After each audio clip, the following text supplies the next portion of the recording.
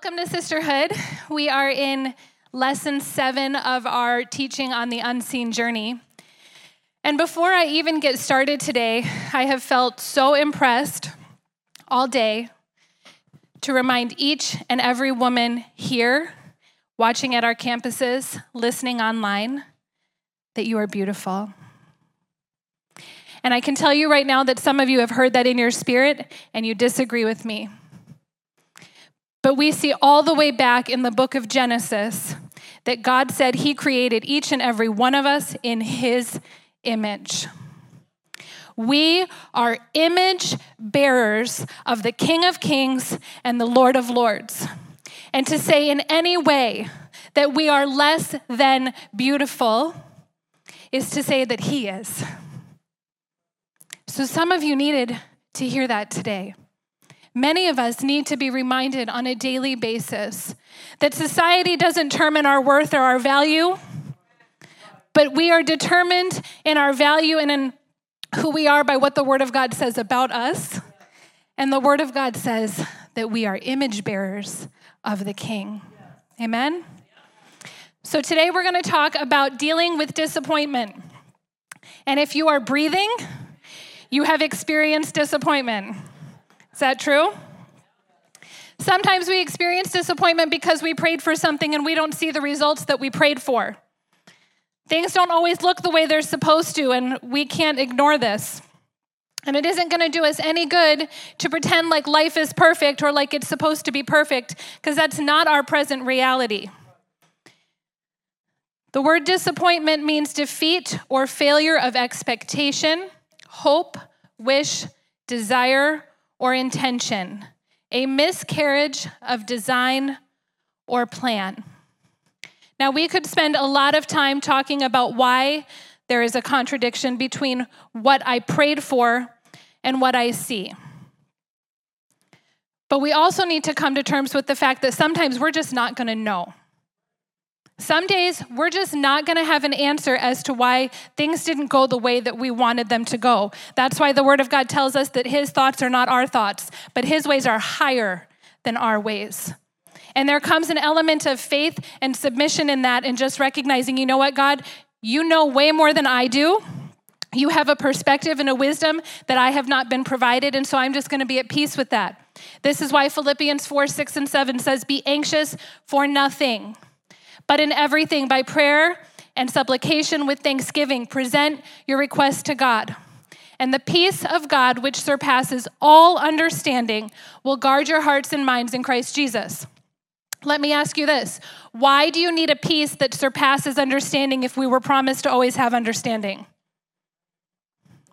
We're not promised understanding. We want it.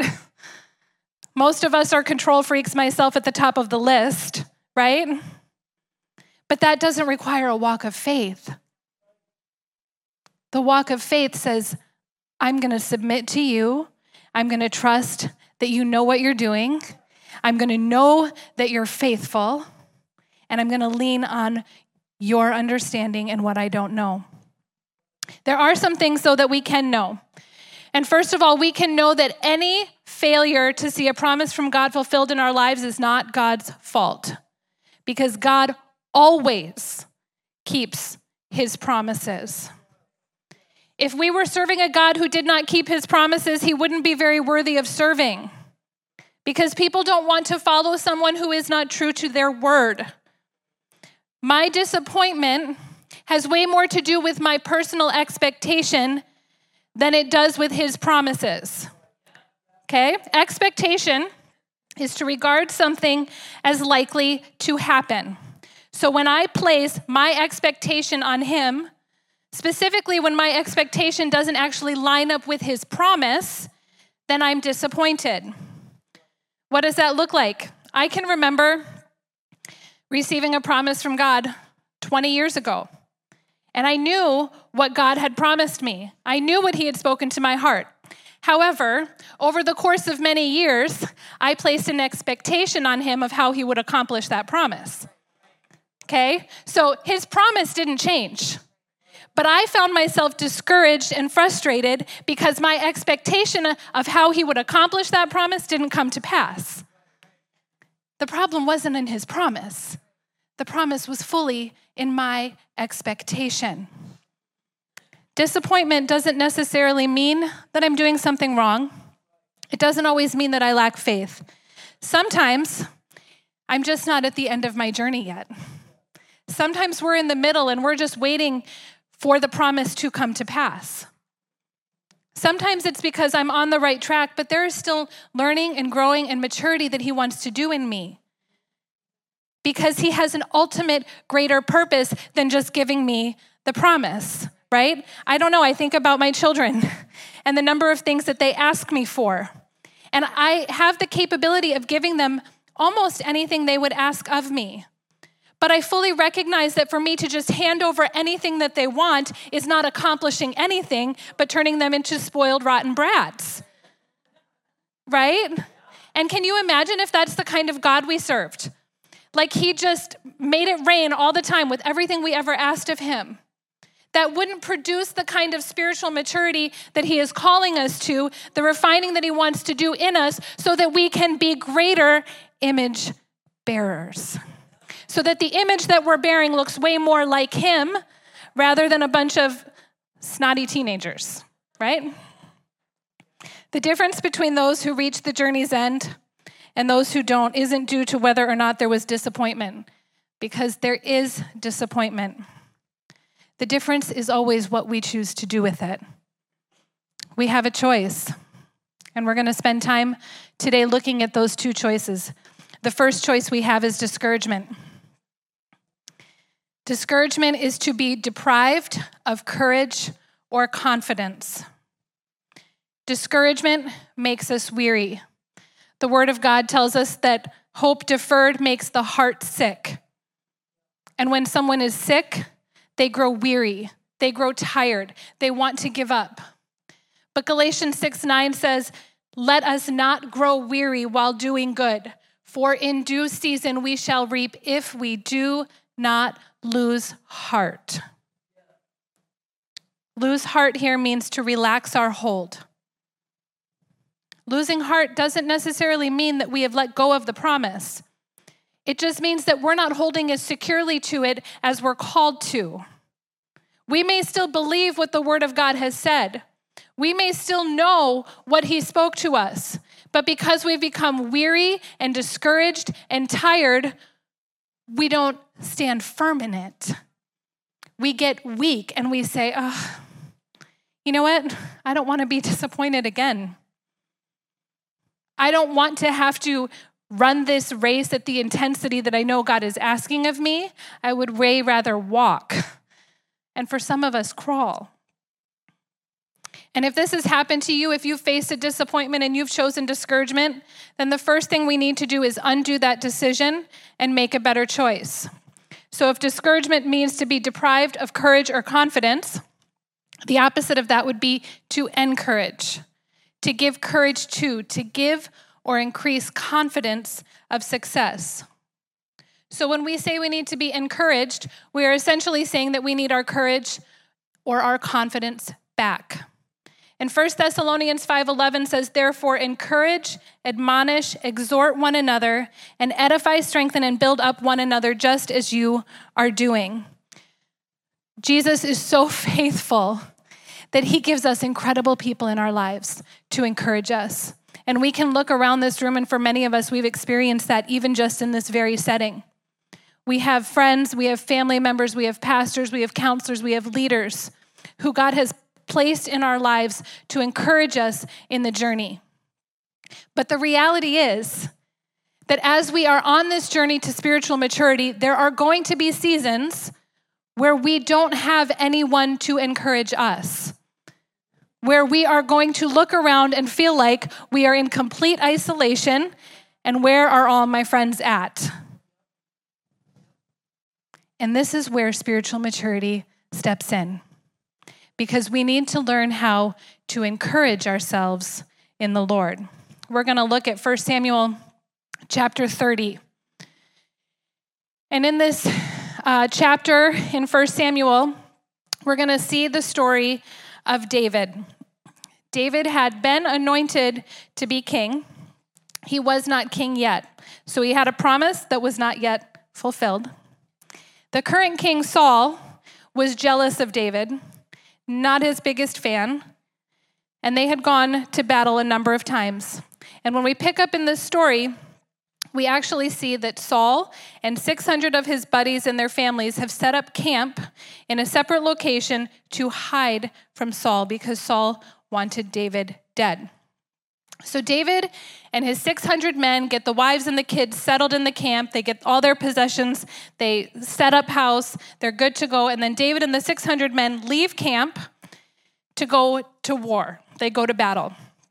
And after they've been at battle, God calls them to go back to camp. And when they get to their camp, David and his 600 men learn that their wives and their children have all been kidnapped. All of them. Every possession has been stolen, and their camp has been burned to the ground. Can you imagine? It says that David and his men wept until they had no more tears. I imagine so. Now imagine with me that you are David in this moment, and you are the leader of these 600 men, and all of the women and children are gone. You've now wept till you have no more tears. And this is what happens next. David's friends, his 600 men that he had just spent all this time with and gone to battle with, want to stone him. They've blamed him for what has happened to their wives and their children. So now, not only is David missing his own wives and children, but the only people he had next to him in the battle want to stone him as well. And this is where we pick up in verse 6. It says, David was greatly distressed, for the men spoke of stoning him, because the souls of them were bitterly grieved, each man for his sons and daughters. But David encouraged and strengthened himself in the Lord his God. David's response was different than everyone else's in that situation. And he recognized that at the point of having absolutely nothing, he had the one thing he needed more than anything else. And he got on his knees before the Lord. And there's a couple things that I think we need to learn from David's example here and how he encouraged himself in the Lord. First of all, he just did it. You know what? Sometimes when we're looking for encouragement, we're going to all the wrong places and all the wrong people. And our Heavenly Father is just saying, just come to me. Come to me. The Word of God says, come to me, all you who are weary and heavy laden, and I will give you rest. But instead of going to him, we go to everything else in our lives and everyone else in our lives, looking for the burden lifter that can only be found by getting on our knees before our Heavenly Father. And here's what God did. God met David in that moment. He spoke to him. He gave him clarity. He told him what next steps to take. David heard from the Lord in his obedience. And not only did he hear from God, but then he obeyed him.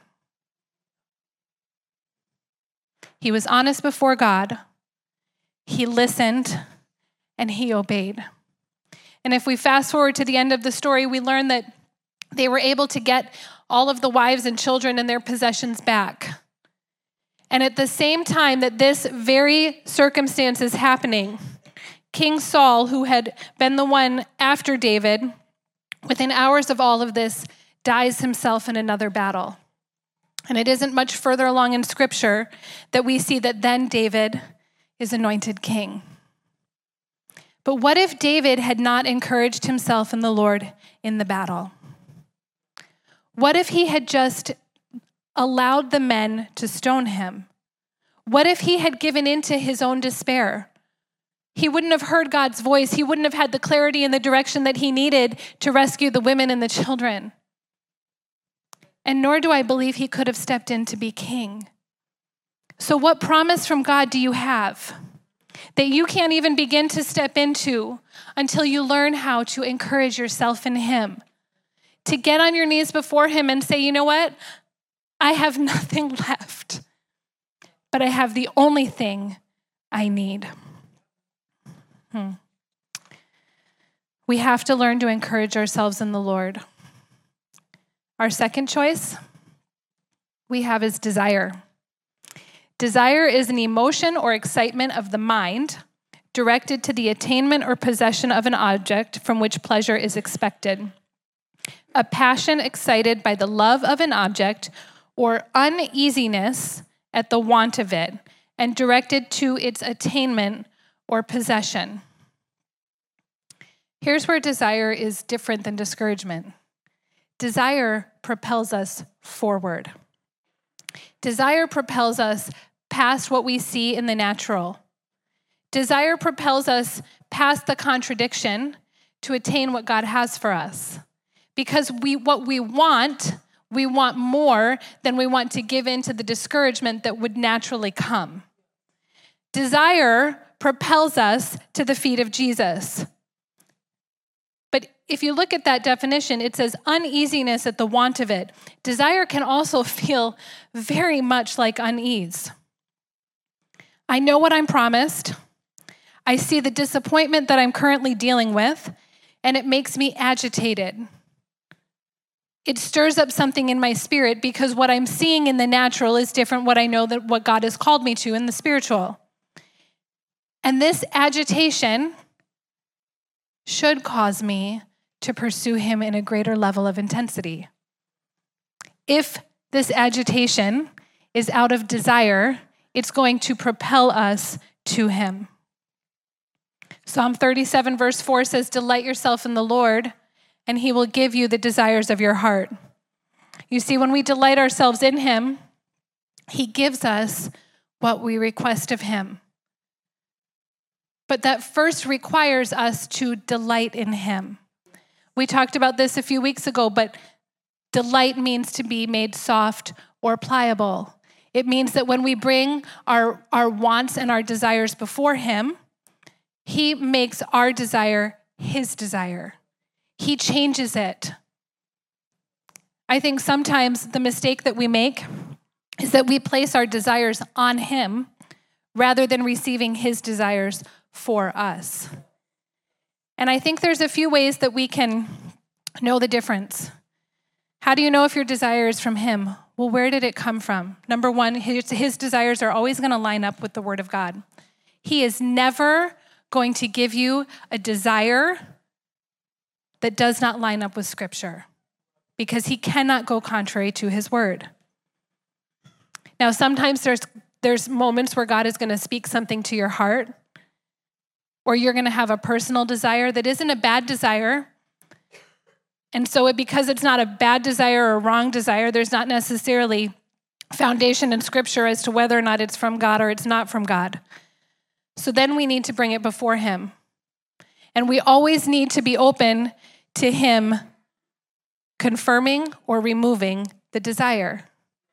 If it's from him, then as we spend time in his presence and in his word, the desire is going to increase.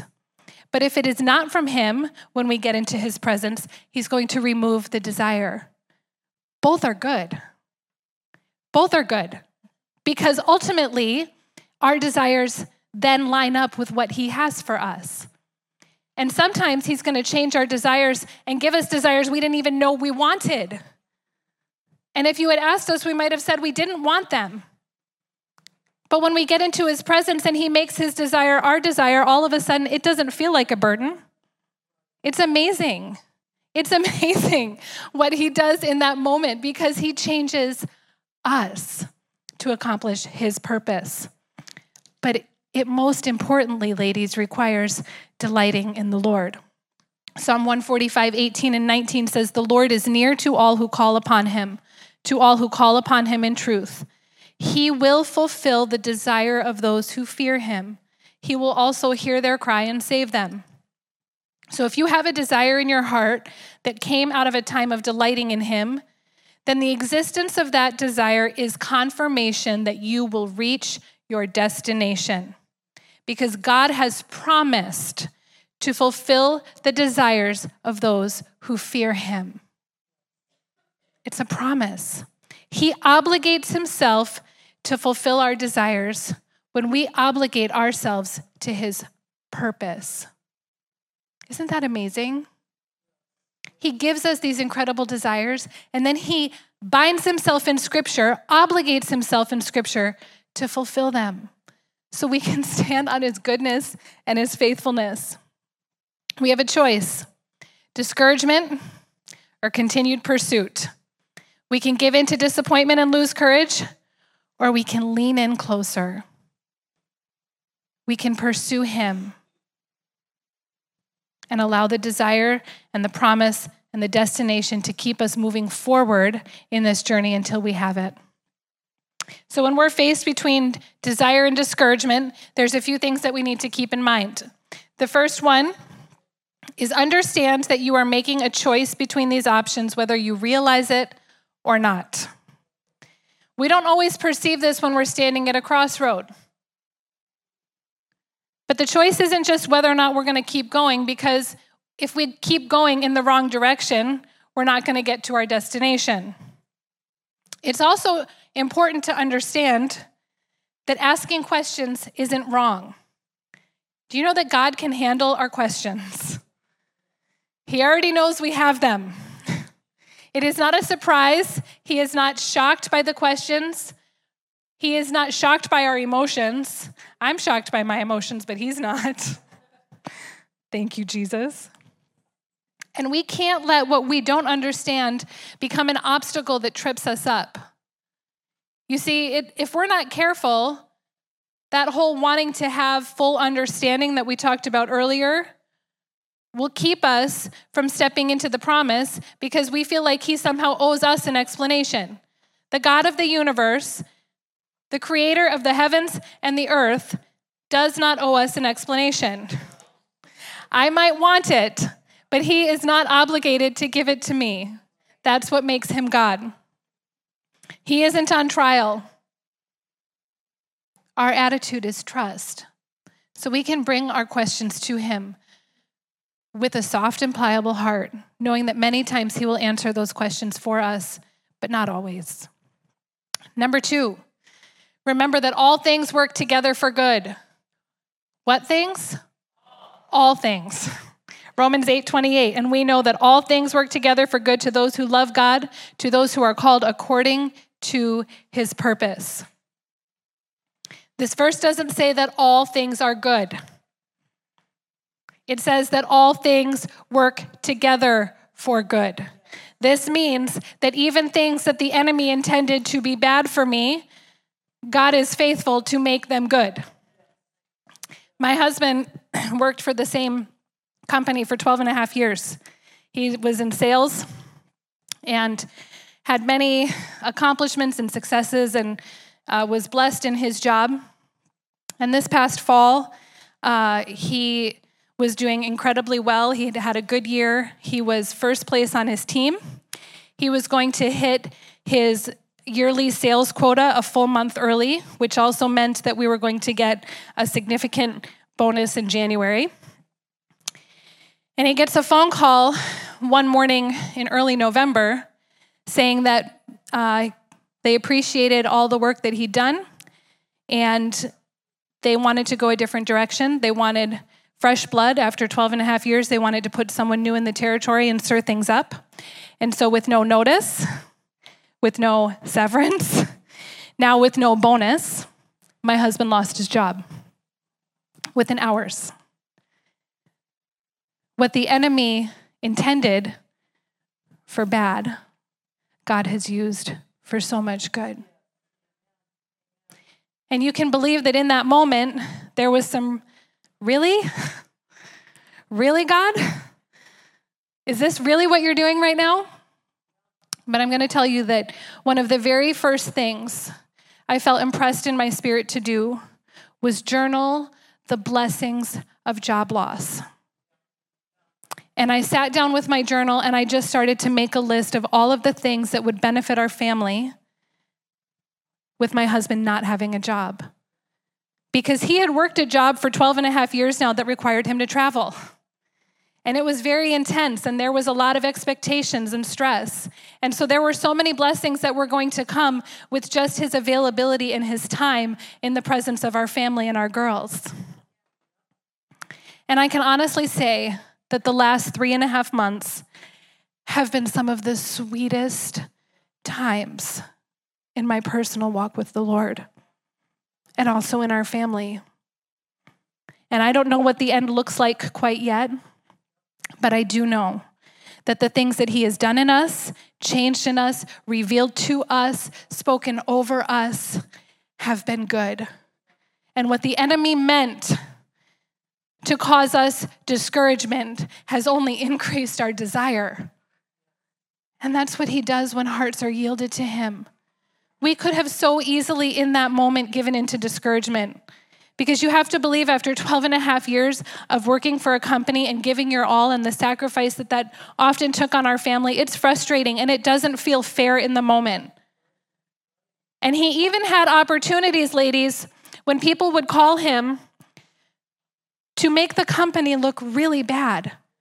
He had several opportunities when customers would call to screw things up for the next person. That's what discouragement does. But desire, yielded to him, knowing that he works all things together for my good, means that this has been an incredible time for us. And we can stand in expectation of what God is going to do out of this season. Whatever disappointment you currently face, God can make it work in your favor. And it will turn out so good that you will be tempted to believe that God may have planned for that bad thing to happen in the beginning, which is why Paul says in Romans 8:31, "What then shall we say to these things? If God is for us, who can be against us?" Nobody can be against me, because everything intended to be used against me ends up being used for me. Catch that. Whatever looks like in the natural now was against you. When yielded to God and his will and his ways, ends up being for my good. Hebrews 11:6 says, "And without faith it is impossible to please God, because anyone who comes to him must believe that he exists and that he is a rewarder of those who earnestly seek him." Our God is faithful, and he rewards choice. This choice is between discouragement and desire. So it's important to remember that he rewards the right choice. Can you see the desire in that verse? Earnestly and diligently seeking him. And when we allow the desire for him to pull us into his presence so that we can know his heart, we are rewarded for that pursuit. God is looking for men and women who will stand up and be different, be countercultural. David was the only man among his friends to make the right choice.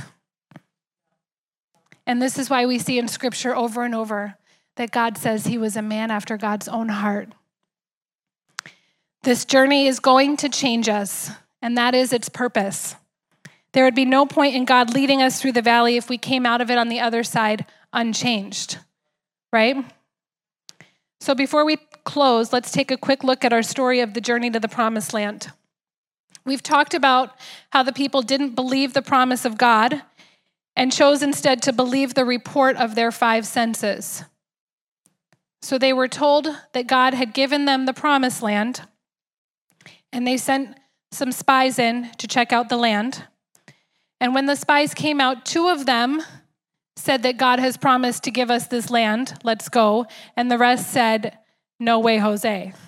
And they believed the men and what they saw in the natural more than they believed the promise of God, which meant that they now have wandered in the wilderness for 40 years.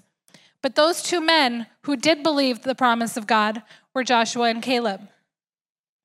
They went in, saw the promised land, believed what God had already spoken to them.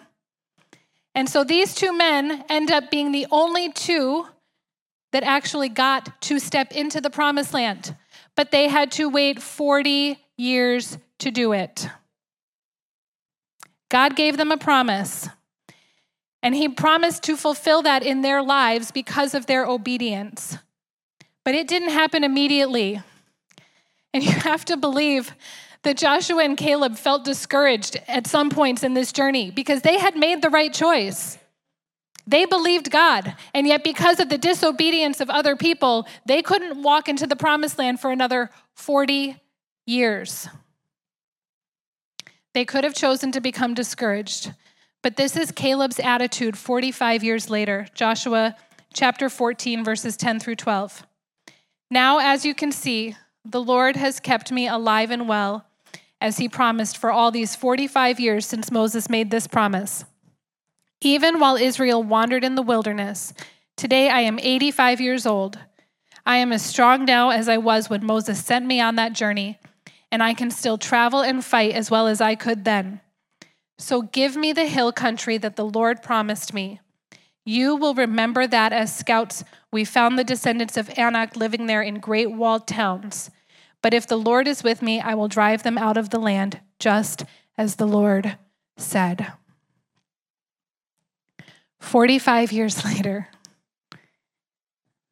he's still standing on the promise of God with the perspective of desire rather than discouragement. Ladies, sometimes we can't go 45 minutes with the perspective of desire over discouragement. Sometimes God speaks something to us and we're ready to quit before we've even gotten off the ground or taken a step forward. And this is the crucial part of getting in his presence, of prioritizing that above all else. Because this is what is going to propel us through this journey into the promises that he has for us. Caleb was rewarded for having a heart that desired God, but he had to endure disappointment along the journey before he could receive it. So what is your choice going to be? Are we going to choose desire or discouragement? You're going to see how he takes your circumstances and uses all of them to benefit you. And you're going to notice things you learned and people you met in the places and detours on the journey. And you'll be glad that God took the time to teach you and reveal himself to you, and you will be thankful then. So let's just be thankful now. Let's just be thankful now that what he's doing is good. Let's thank him before we receive the promise. He will complete the work, and he will lead us to our destiny. Amen.